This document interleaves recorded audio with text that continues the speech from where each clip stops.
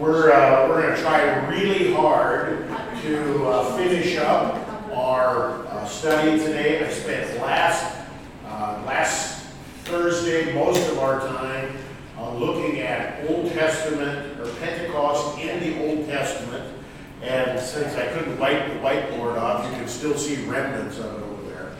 But we did Pentecost in the Old Testament. I think that was helpful as we dig into Acts chapter 2 today. Let's go to that tune, or that hymn at the beginning. And I'll be honest with you, this hymn is not in LSB in this particular form. And somebody pointed out last week that we sang the wrong tune, and that's the only tune I know. So we're stuck with it. All right? So let's sing. Creator Spirit, heavenly dove, descend upon us from above, with graces manifold restore, your creatures as they were before, your light to every sense impart, and shed your love in every heart, your own unfailing might supply, to strengthen our infirmity. Praise we the Father and the Son, and Holy Spirit with them one, and may the Son on us bestow the gifts that from the Spirit flow. Let's pray together those first 13 verses of Psalm 51. Have mercy on me, O God, according to your unfailing love. According to your great compassion, blot out my transgressions.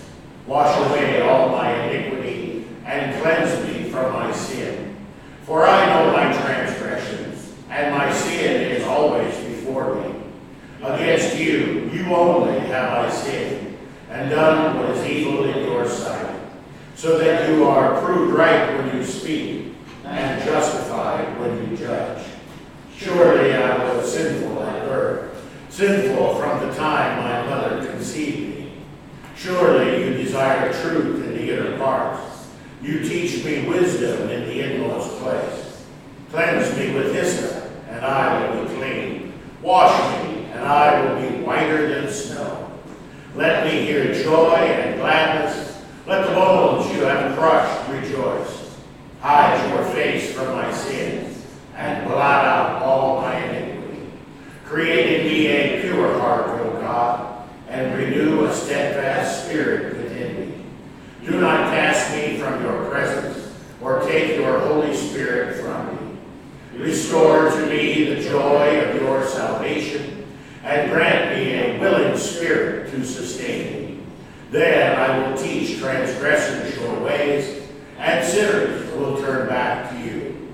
Glory be to the Father, and to the Son, and to the Holy Spirit, as it was in the beginning, is now, and will be forever. Amen. Amen. All right. Always a great song. We are smack dab in the middle of Day 3, Session 9. Day 3, Session 9. And since we got a whopping 3 questions answered in our worksheet last week, you may think that it is unrealistic that we will finish up today. However, stranger things have happened.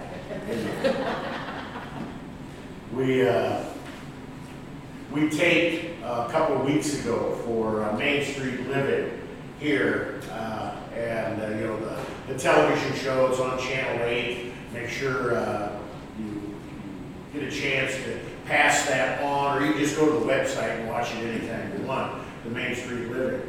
But I finished up a sermon, and one of our former vicars came up to me and said, you know, I never thought I would live long enough to hear Pastor Bobby preach a 12-minute sermon.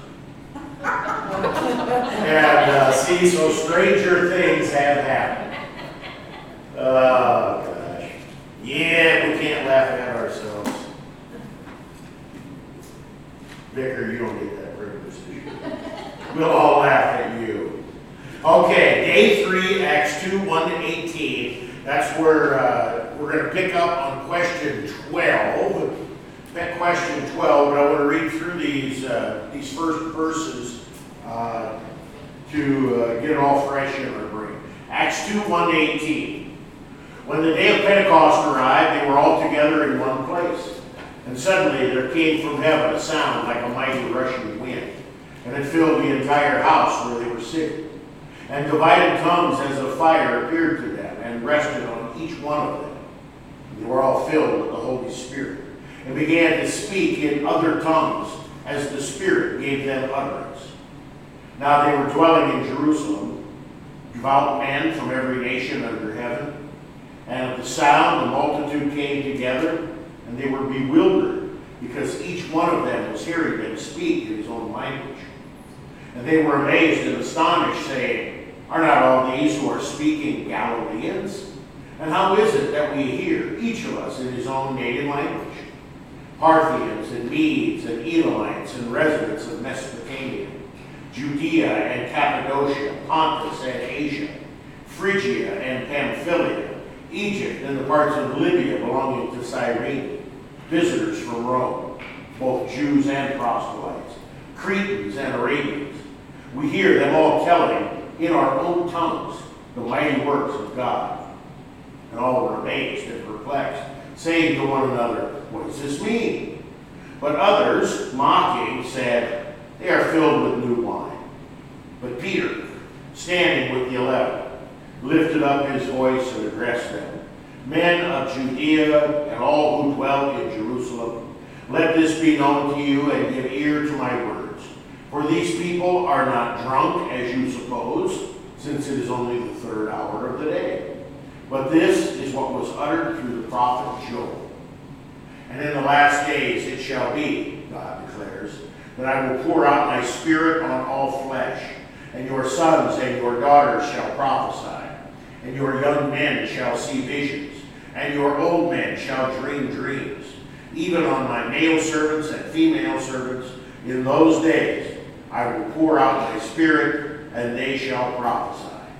All right, I don't know why they want us to end at verse 18. It's right in the middle of that quote, but we'll do as they say. Okay, so question number 12. In what way or ways do verses 1 through 12, and that's Acts 2 that I just read, in what way do those verses reverse and contrast what happened in Genesis 11, 1-9? Genesis 11, 1-9. And you should know those words. That's the appointed Old Testament reading for the day of Pentecost. The relatively familiar Old Testament account of the Tower of Babel. The Tower of Babel. You've probably heard more than one sermon over the course of the years connecting the Tower of Babel to Pentecost in a great reversal kind of a way. That's what this question is getting at. Somebody with a good loud voice want to read that section from Genesis? If you're going to read, you got to take your mask off if we're going to record it. Otherwise, that's okay. Vicar, can you use your big boy voice? I sure can. Oh, I know you can. Will you please? Gladly. Genesis 11, 1-9. Now the whole earth had one language and the same words. And as people migrated from the east, they found a plain in the land of Shinar and settled there. And they said to one another, Come, let us make bricks and burn them thoroughly. And they had brick for stone and bitumen for mortar. Then they said, Come, let us build ourselves a city and a tower with its top in the heavens, and let us make a name for ourselves, lest we be dispersed over the face of the whole earth. And the Lord came down to see the city and the tower which the children of man had built. And the Lord said, Behold, they are one people, and they have all one language. And this is only the beginning of what they will do. And nothing that they propose to do will now be impossible for them. Come, let us go down and confuse their language, so that they may not understand one another's speech. So the Lord dispersed them from there over the face of all the earth, and they left off building the city. Therefore, its name was called Babel, because there the Lord confused the language of all the earth, and from there the Lord dispersed them over the face of all the earth. Okay, so we have the account of the Tower of Babel, or Babel if you prefer. That word has even found a place in our vocabulary in the human language. If Vicar is mumbling, I might say, what are you babbling about over there? We use that word even today. And so, how is Pentecost a reversal of Babel? What are some of the things that are changed or transposed? The language. Okay, language. So let's be clear on that. They had one language. And God confused the languages. This was part of their punishment, was the confusion of the languages to go from one language to many languages. Now think about Pentecost. You've got many languages, and what do the people hear? One. They all hear it in their own, and there's sometimes some debate. It shouldn't be, because it's clear from the words of the text that the disciples were actually given the ability to speak in foreign languages. This wasn't like the United Nations, where everybody's wearing headphones and one person speaks and it just, no. Everybody was given the ability, their utterance. The Holy Spirit, God gave them this ability. Now, they're all hearing in their own language. How is that a reversal of Babel? How is that many languages going to one? What's the one thing that unites that? God? Let's be more specific. God is the one who unites it. How? What is it about that message that unites? Gospel message? It's the gospel. That's the point I want to make sure. The fact that they're all hearing the same in their own language, that's wonderful. But that's not the big miracle. The big miracle is the one thing that they're hearing is the gospel of Jesus Christ. Jesus Christ crucified and risen for the forgiveness of sins. That is the one voice that is the same and unites everything with this Pentecost language. There's a couple of other little things that sometimes we don't catch. Now, with the Tower of Babel, why were they trying to make the tower anyway? What did they want? They wanted to reach God. They wanted to reach God. They wanted to reach God. Clark, could you reach the ceiling for me? No. Could you just at least try?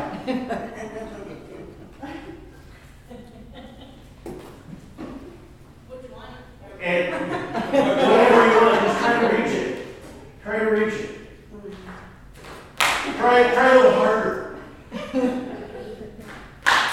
Okay, you made the point.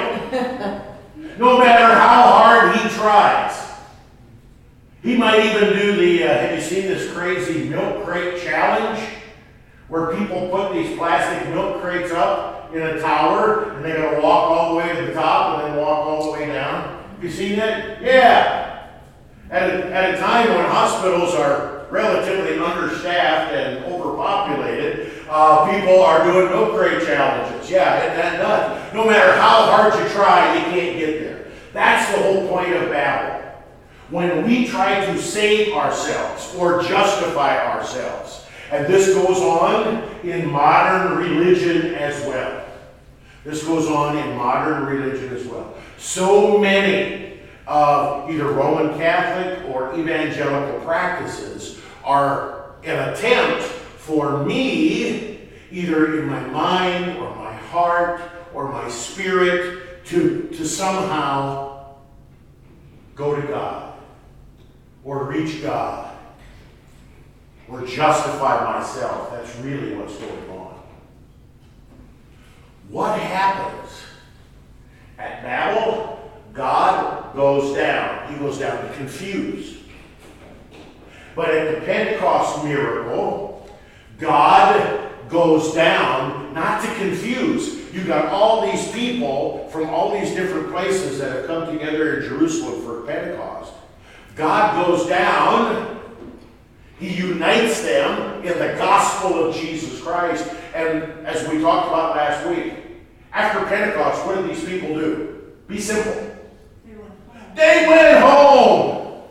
And they went home changed, transformed. They went home with the gospel. They went home with that message. Okay. Okay, number 13. Why is this time that began at Pentecost the last days? And that's that quote from Joel, Acts 2:17, in the last days it shall be. And we've got two sections there. Hebrews 1:1-2, 1 Peter 1:18-20. This is a real simple question with a real simple answer. Somebody want to read that first one? Hebrews 1:1-2. Hebrews 1:1-2.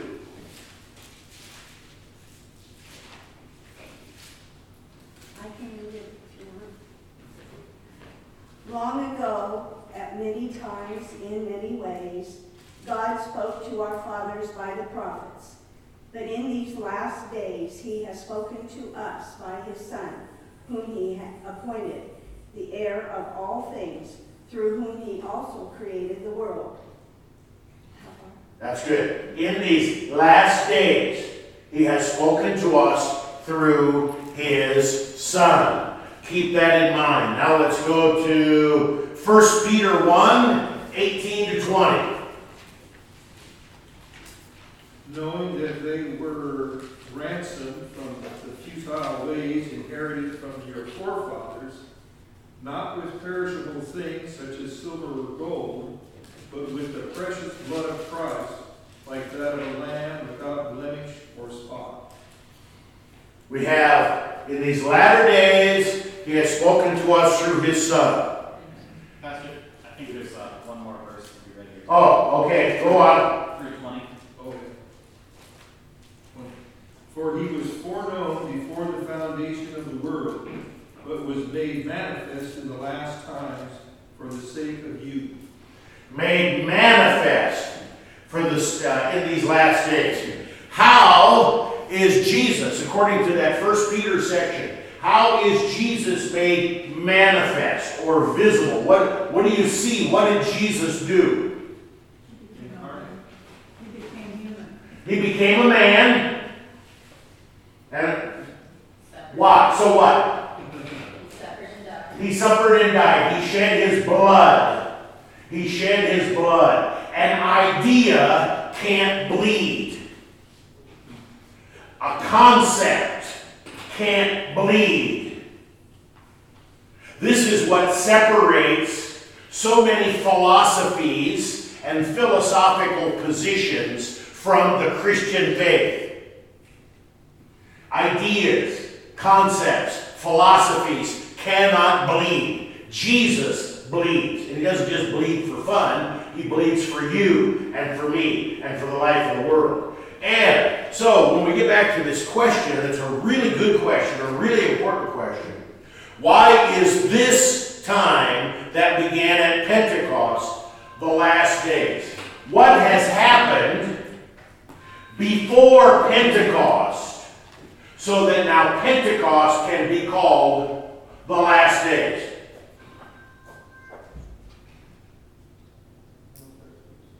Are you going back to the resurrection?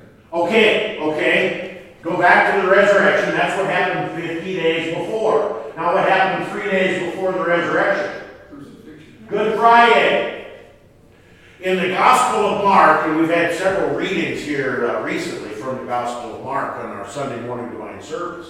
But in the Gospel of Mark, Jesus is always telling people, he'll do a miracle, he'll do something great, the people are amazed, the people are astonished. And then Jesus says, don't tell anybody. Don't tell anybody. Wild, it's crazy. Don't tell them. Of course you're supposed to tell people about Jesus, right?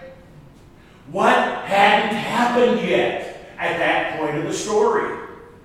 Good Friday and Easter.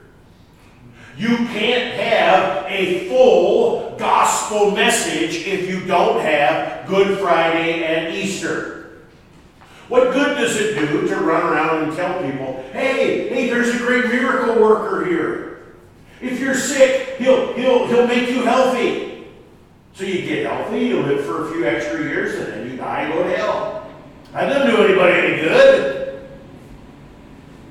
We have to have the person and work of Jesus complete. Now this does not mean that the Holy Spirit was not at work before Pentecost. But the message of the gospel could not be full and completed to go out. It's only a promise. It's only something in the future until Jesus accomplished his mission. Perfect life, obedient death, glorious resurrection, and ascension. Okay, does that make sense? Okay, very, very important for us. So what does that mean for us? What days are we living in? We are living in the last days. Technically, and you can make a case for either the ascension of our Lord or Pentecost. Technically, from the day of the ascension or from the day of Pentecost, those 10 days apart there, until Jesus comes again in power and might and glory, these are the last days.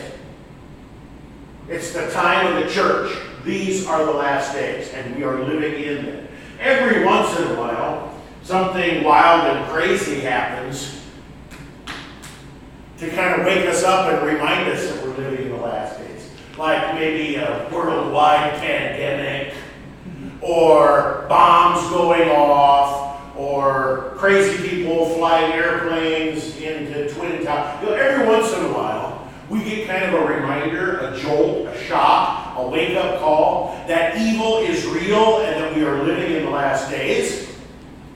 God wants everyone to know and to realize that today is the day of our salvation. We need to be ready and prepared today. Tomorrow's not guaranteed, except in Christ Jesus. All right, sorry to get so preachy there. Okay, what are verses 17 and 18 emphasizing regarding those who will receive the Spirit? 17 and 18. We just talked about. Say it again. It was the last days, which you just talked about. It said, Oh. in the days God will pour out my Spirit on all people. It'll be the last days. Be ready today. Be ready today. I remember 40 years ago, people would come up to me and say, you know, all this stuff going on in Russia, I think we're living in the last days. And I'd say, you're absolutely right. And then when we got close to Y2K, with everybody going crazy with this Y2K and buying generators and stockpiling. Anybody remember that? Yeah. You know, I think we're living in the last days. Yep, I think you're right. And then 9/11 happened. Oh, I think we're living in the last days. Yeah, okay. This has been going on for roughly 2,000 years. Oh, Hurricane Katrina. We're living in the last days. Yeah, of course we are. Every manifestation of sin and evil is to remind us, to be that wake-up call. Okay, look at this. We are all the way to day 4. I hate to slow things up. Oh, we got to back up. Sorry. We're not all the way to day 4. Pronouns sometimes confuse me. But Okay. And in the last days it shall be, God declares, I will pour out my spirit on all flesh, on your, who's your? I will pour out my. Well, these are. We've already talked about creation. Who owns everything? God. God is talking about your in that third person sense. Okay. So all people. We're talking about the church here. He owns all people, and to his children, he's going to pour out his spirit. And that's not where I thought you were going to go, although the whole pronoun thing is good. We need to always be asking ourselves, what's the referent for those pronouns? That's the only way you can get through a language. But I thought you were going to ask about, is this text talking about women's ordination? Oh. You know, I'll pour out your spirit on all people, your sons and your daughters. Okay. And since I brought it up, no, it's not talking about women's ordination. But in the Old Testament, who was to be circumcised?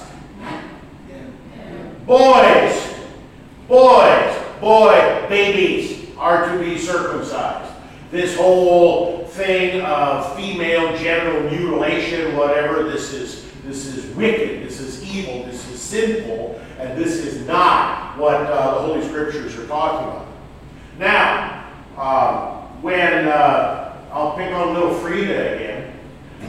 When little Frida was baptized back in June, Mom and Dad said, "Hey, come to the hospital, Pastor Moline. It's going to be a while before we can get to church. We're going to be in the hospital for a while. We want little Frida baptized." Did Pastor Moline say, "Oh, I'm sorry, Frida's a girl, and baptism is only for boy babies"? Of course not. Of course not. That's what that part of it is talking about. Okay, that circumcision, by definition, is only for boy babies.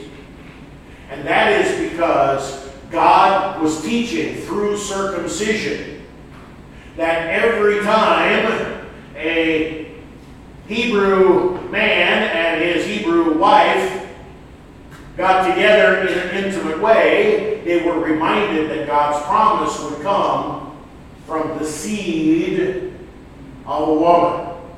And now that has been accomplished and been fulfilled in the person and work of Jesus Christ, circumcision is no longer a religious or theological thing.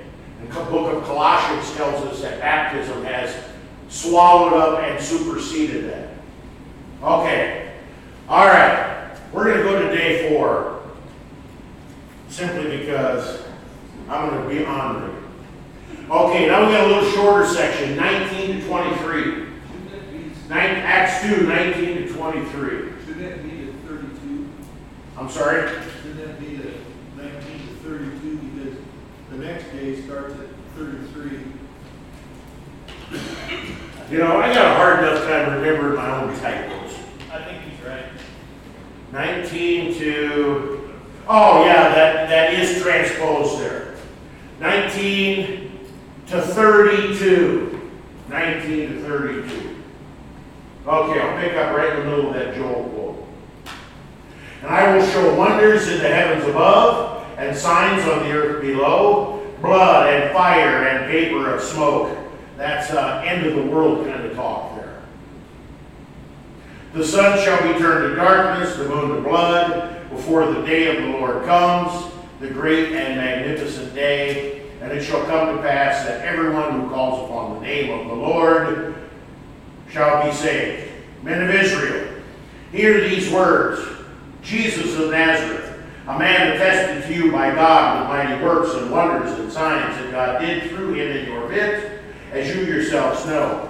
This Jesus, delivered up according to the definite plan and foreknowledge of God, you crucified and killed by the hands of lawless men. God raised him up, loosing the pangs of death, because it was not possible for him to be held by it. For David says concerning him, I saw the Lord always before me, for he is at my right hand, that I may not be shaken.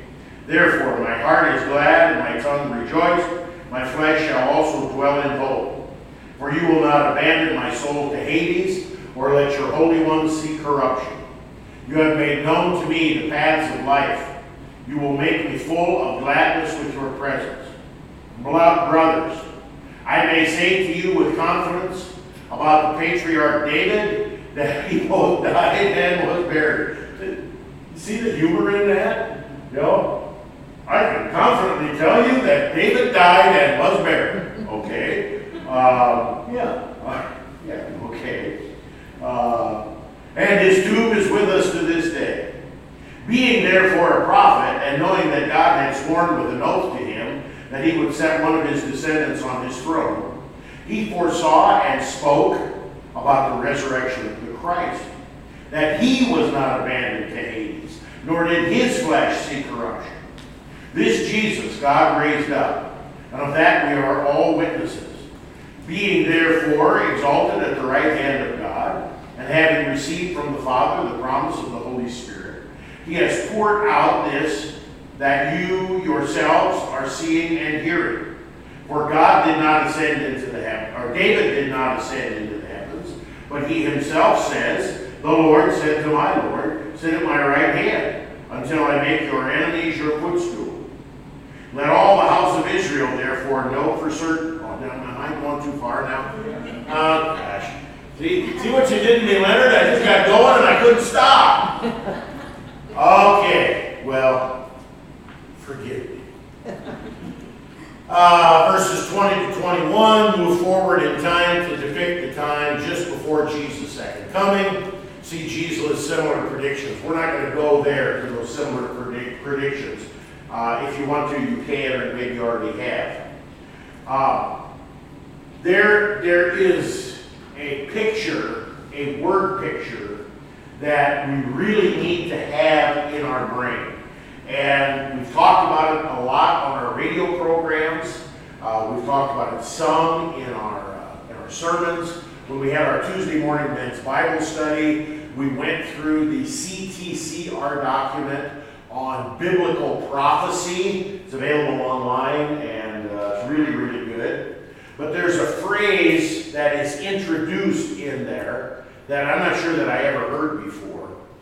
But it is talking about the prophetic perspective. Prophetic perspective. And it's much simpler than it sounds like that. Oftentimes in Scripture, the prophets talk about things in the future.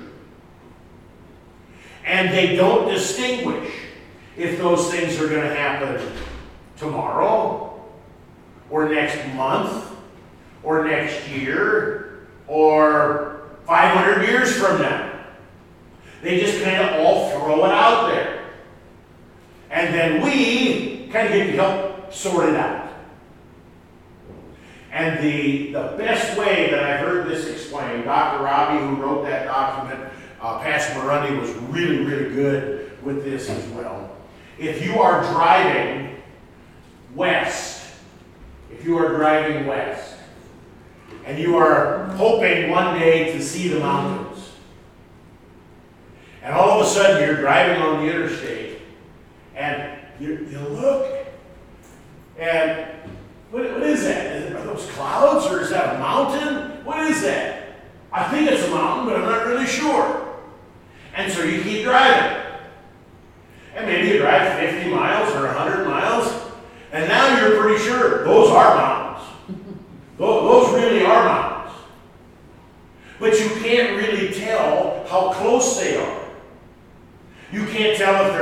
miles away or if they're 500 miles away. Why? Because they're mountains and they're big.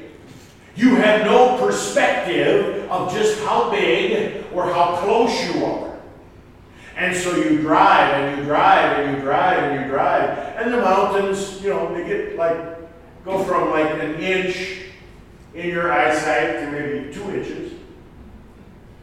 And you're still not sure. You get the word picture, right? When the prophets are talking about things that are going to happen in the future, they don't give us a strict timeline. Sometimes they do, but most of the time they don't. We just know from the prophet Joel that on the last day, heaven and earth as we know it will go away. Will go away. And God will return in power and might and glory, and there will be a new heaven and a new earth. Exactly when is it going to happen? Whenever God wants it to happen. When will that be? I don't know, but God says be ready today. Be ready today. Okay. Which of these, read the headlines. Read the headlines. What's the good news that we can know even as we see these frightening signs? Acts 2, verse 21.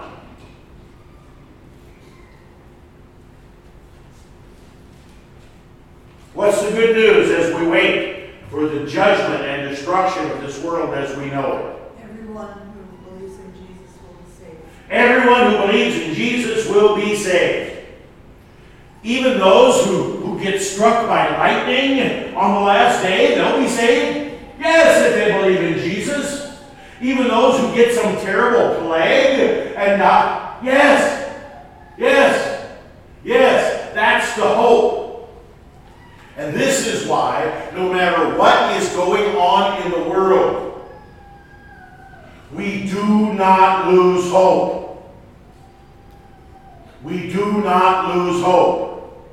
We have a hymn, we don't sing it near often enough. There's so many great hymns and so little time to sing. There's a great hymn, "My hope is built on nothing less than whatever I watch on CNN or Headline or Fox News." No! My hope is built on nothing less than how good I feel when I get up in the morning. No! My hope is built on nothing less than Jesus' blood and righteousness. We don't lose hope. We don't. The whole world, just listen, the whole world is losing hope. We don't lose hope, and we share that hope with a hopeless world. I keep talking that way, I'm going to get tongue twisted, so I'm going to move on. Okay, according to verse 23, who was responsible for Jesus' death? Oh, Vicar. I had a question about verse 21. Sorry. This is the name of being thorough. So this kind of, everyone who calls upon the name of the Lord shall be saved. That sounds like the opposite of what it says in Matthew, where it says, not everyone who says, Lord, Lord, shall enter the kingdom of God. Yes. Call upon the name of the Lord is a metaphor for faith. No one can say Jesus is Lord except by the Holy Spirit. No one can cry out in faith unless the Holy Spirit has given them that gift. So that is, I'll give you a little bit of correction, even though I'm trying to get done in the next 18 minutes. I'll give you a little bit of a encouragement or commendation. That is a good observation. That is a good observation. And when we see those seeming contradictions in Scripture, we don't run from them, we don't hide from them, but we let Scripture interpret Scripture for us. Okay, so who's the we? According to verse 23, who was responsible for Jesus' death? Verse 23.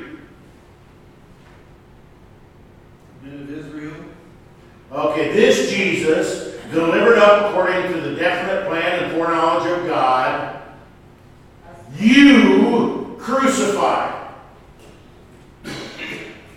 Now, you want to talk about your pronouns or your reference? Who's the you? According to these other verses, Pontius Pilate, Herod, the Gentiles, the Jews of the time, but then I think there's some other scriptures here that point the finger here. Okay. So which is it? How do Lutherans answer that?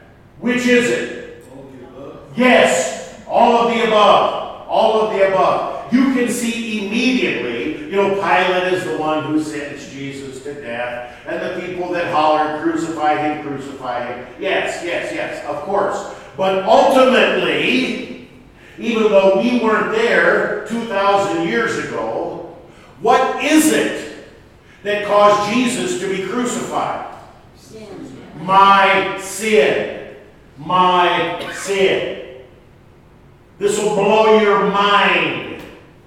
Even if you are the only sinful human being in the world, you're the only one. You. God would have sent Jesus to die for you. That's how great his love is. So in that respect, you, me, we caused the crucifixion of Jesus. But ultimately, it was the love of God. The love of God that prompted him to sacrifice Jesus because of our sin. Again, I believe it's Colossians chapter 2 talks about how it was our sin that nailed Jesus to the cross. Okay, 17. Note the progression of Peter's powerful argument based on Scripture that all his hearers knew. What had God promised King David, verses 26 and 27? Let me give you a hint. One of his descendants would sit on his throne. He would always have a descendant sit on his throne. Did you see that little piece of paper that somebody stuck up on my door here recently? What is it that gives someone the ultimate feeling of power? Money, little bitty line. I remember what the second one was. Authority, another little line. Status, prestige. And the bottom one was a real long line. Having a vicar to pickle. Yeah. I will point out, one of my previous vicars, because he really wanted to pass, always, about every other week, shined my shoes. Yeah. I can tell you that's why he was my favorite vicar. Okay, so he also waded through 18 inches of water in my basement to shut off my water heater when the bottom of it blew out. He really wanted to pass. Either that or he was just a genuinely nice guy. I'm not that desperate yet. I'm not that desperate yet. Just remember that last three little word. Okay, so God promised David that there would always be one of his descendants sitting on the throne. That's just a simple promise. Yet, what was certainly true about David? He was a sinner. He was a sinner. Look at verse 29 here that they point us to. I blew way past it. Verse 29, brothers, I may say to you with confidence about the patriarch David that he both died and was buried, and his tomb is with us to this day. So God was not promising that David, the person David, would sit on the throne forever. but that one of his offspring would sit on his throne forever. So David's dead, David's buried, David's toast. What does that mean for David? Let's just keep going. What was God's promise to David? Verse 30. Acts 2, verse 30. Being therefore a prophet, and knowing that God had sworn with an oath to him, that he would set one of his descendants on the throne.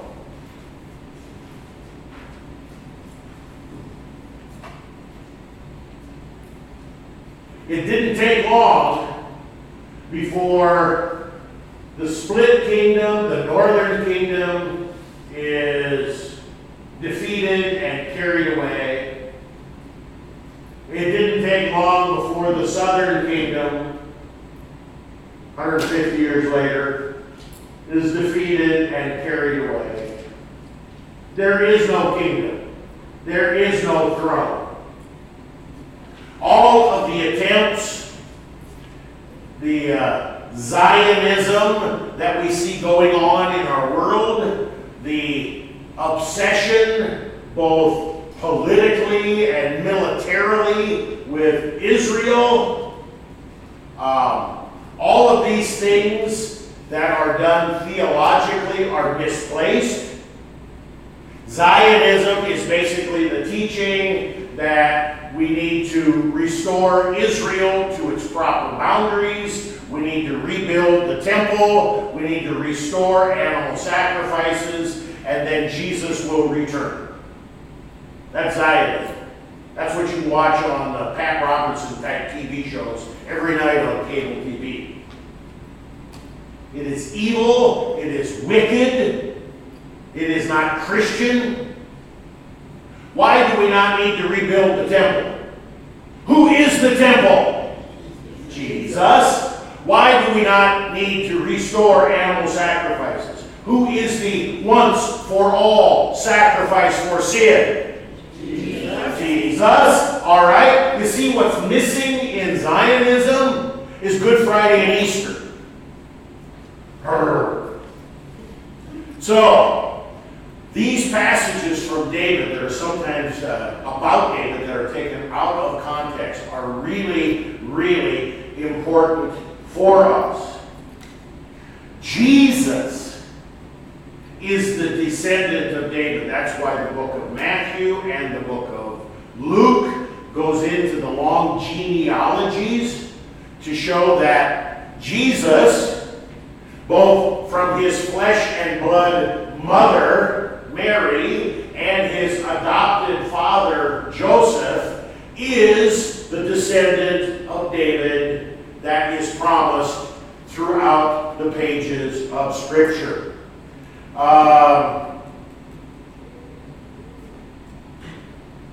What is therefore the inescapable conclusion of the Scriptures? Jesus is the fulfillment of all this. Don't miss the forest for the trees. Anybody have any questions on that? These readings come up a couple of times in our pericopes, and I know Pastor Molina and I have preached on it, preached on this on at least a couple of occasions. This quote where David says, "The Lord said to my Lord, sit at my feet." It's a quote from one of the Psalms. David has a son and a Lord that are the same person. And it's Jesus. Jesus is the descendant of David, truly a human being, and he is also the Lord God. Luther said it this way: I believe that Jesus Christ, true God, begotten of the Father from all eternity, and also true man, born of the Virgin Mary, is my Lord. True God and true man all at the same time. But did David really, did he recognize that? Wasn't he thinking of Solomon? Well, how much, that's a that it's a good question, but it's an impossible question for us to answer. You know, it would be the same way as saying, Lynn, when God gave Adam and Eve the promise of one who would come and crush the serpent's head. How much did they understand? Did they? We don't know. We don't know. All we know is that they believe the Word of God. But I mean, And that's where we're at too. We can't foresee. No, we can't foresee, but we're in a different spot in history. Right. We're looking back Right. at the completed work of Jesus. And so in that respect, we have it better, we have it easier, whatever. We have all of Scripture written down for us in that respect. So it's really, really hard for us to answer those kind of questions. How much, Eve thought that Cain was the Savior. You can tell that by the wording of Genesis chapter 4. She was a little bit off on that. That doesn't mean she didn't believe the Word of God. It's just she didn't quite have it all figured out in her head. Did David think that Solomon or Absalom or his grandson Rehoboam, Probably. but he believed the Word of God that God would send a Savior. That's the main thing. All right, let's finish this thing up, shall we? I already read part of it. Acts 2:33 to 41.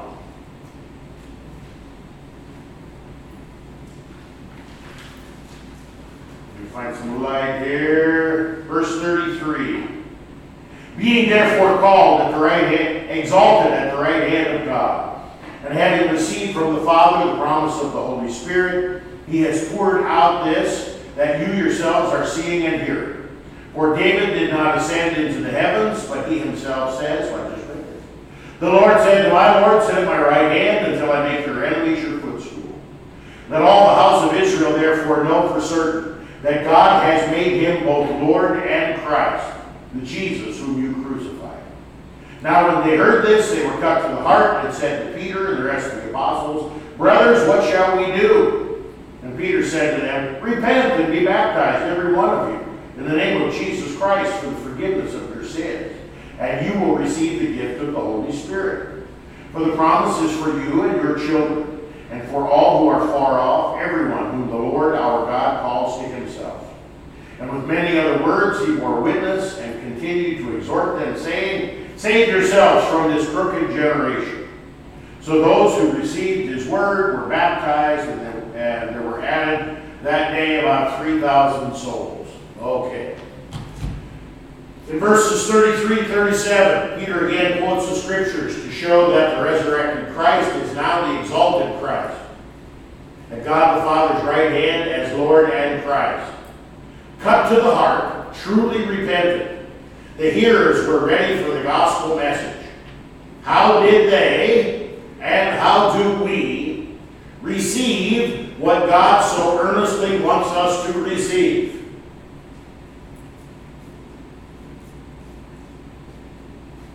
Now we'll find out who's Lutheran. Repent and be baptized. Repent and be baptized.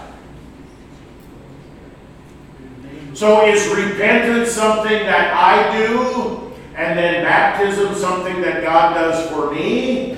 Or do the Bereans down the road have it right?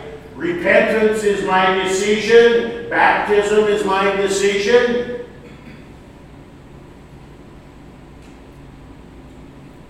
Be baptized is passive. So that's real simple. That's something God is doing to us and for us.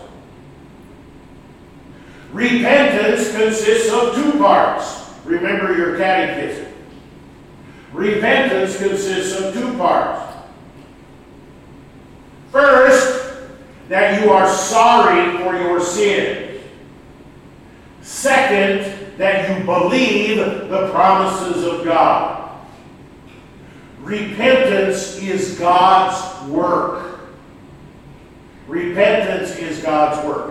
God, the Holy Spirit, by the power of His Word of law, drives us to our knees and crushes us And then God, the Holy Spirit, by the power of His Word, the gospel, lifts us up with the forgiveness of sins. Don't fall for the trap or for the lie that wants to pit repentance against God's gift of faith. Sometimes the word repentance is used in a very narrow sense, like being sorry for your sins. Vicar, repent of your bad attitude with regard to shining my shoes. I'm using that in a very narrow sense. Generally, when the word repent is used, it is both a law and gospel. It's a both and. It's a both and. Okay. What is included in the promise? Verse 38. Who's got Acts 2:38? I just closed my Bible. And Peter said to them, "Repent and be baptized, every one of you, in the name of Jesus Christ, for the forgiveness of your sins, and you will receive the gift of the Holy Spirit." For the forgiveness of sins, you will receive the gift of the Holy Spirit. Our Pentecostal or Berean friends like to ask the question or play the game, "Oh, so when did you receive the Holy Spirit? Oh, are you Spirit-filled?" Oh, these are the kind of things that are out there. Well, I can tell you when I received the Holy Spirit. August 31st, 1958. I've got a birthday coming next Tuesday.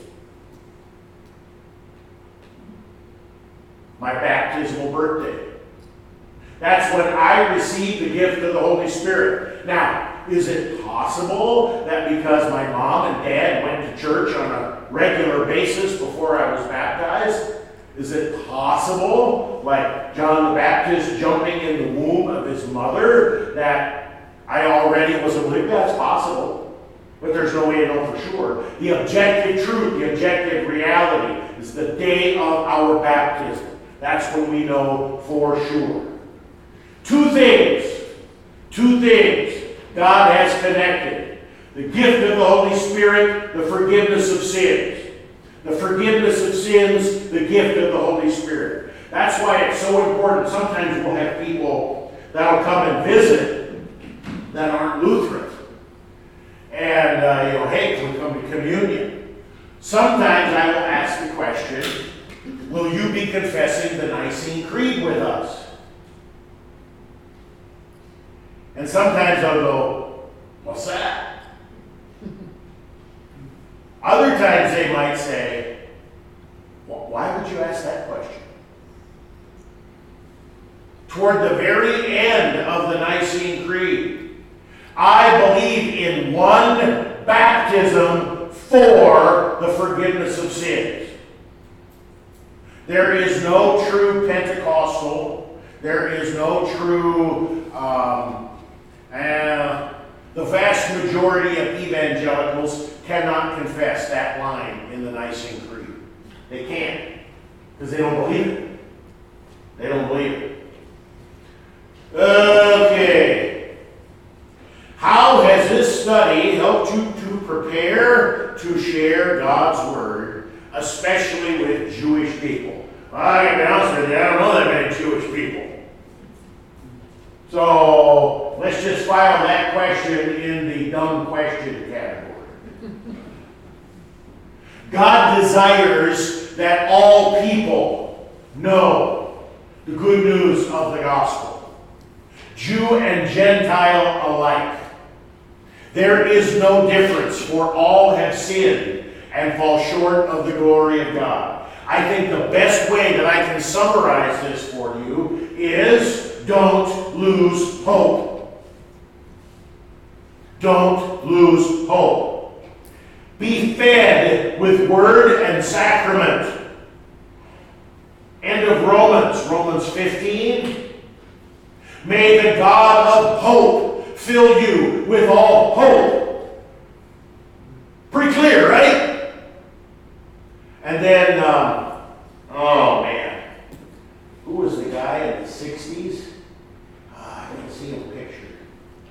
want to say his last name was Ames, Ed Ames. Yeah. My cup runneth over with love. Yes, our Christian cup overflows with love, with hope, with peace, with comfort. That's how we evangelize. That's how we reach out. 2 Corinthians chapter 1. We comfort one another with the comfort that God has comforted us with. It's a real tongue twister when you read it. It's real simple. God has given you comfort in the forgiveness of sins. And now you comfort one another. It's really hard sometimes to forgive people when they're just big jerks. You know who knows how hard it is to forgive people when people are big jerks? God. Yeah, because that's us. That's us. Okay. We're 4 minutes past. Please forgive me. I told Pastor Moline we'd get to this point. So, my understanding is you're going to back up a chapter, and starting next Thursday, Pastor Moline will do an in-depth study on the book of Acts. And it's awesome. It's awesome. That's all I can say. I can't build it up too much. All right, let's close with the benediction. The grace of our Lord Jesus Christ, the love of God, the communion of the Holy Spirit, be and abide with you all. Amen. Amen. Thanks for letting me pinch hit these last couple of Thursdays.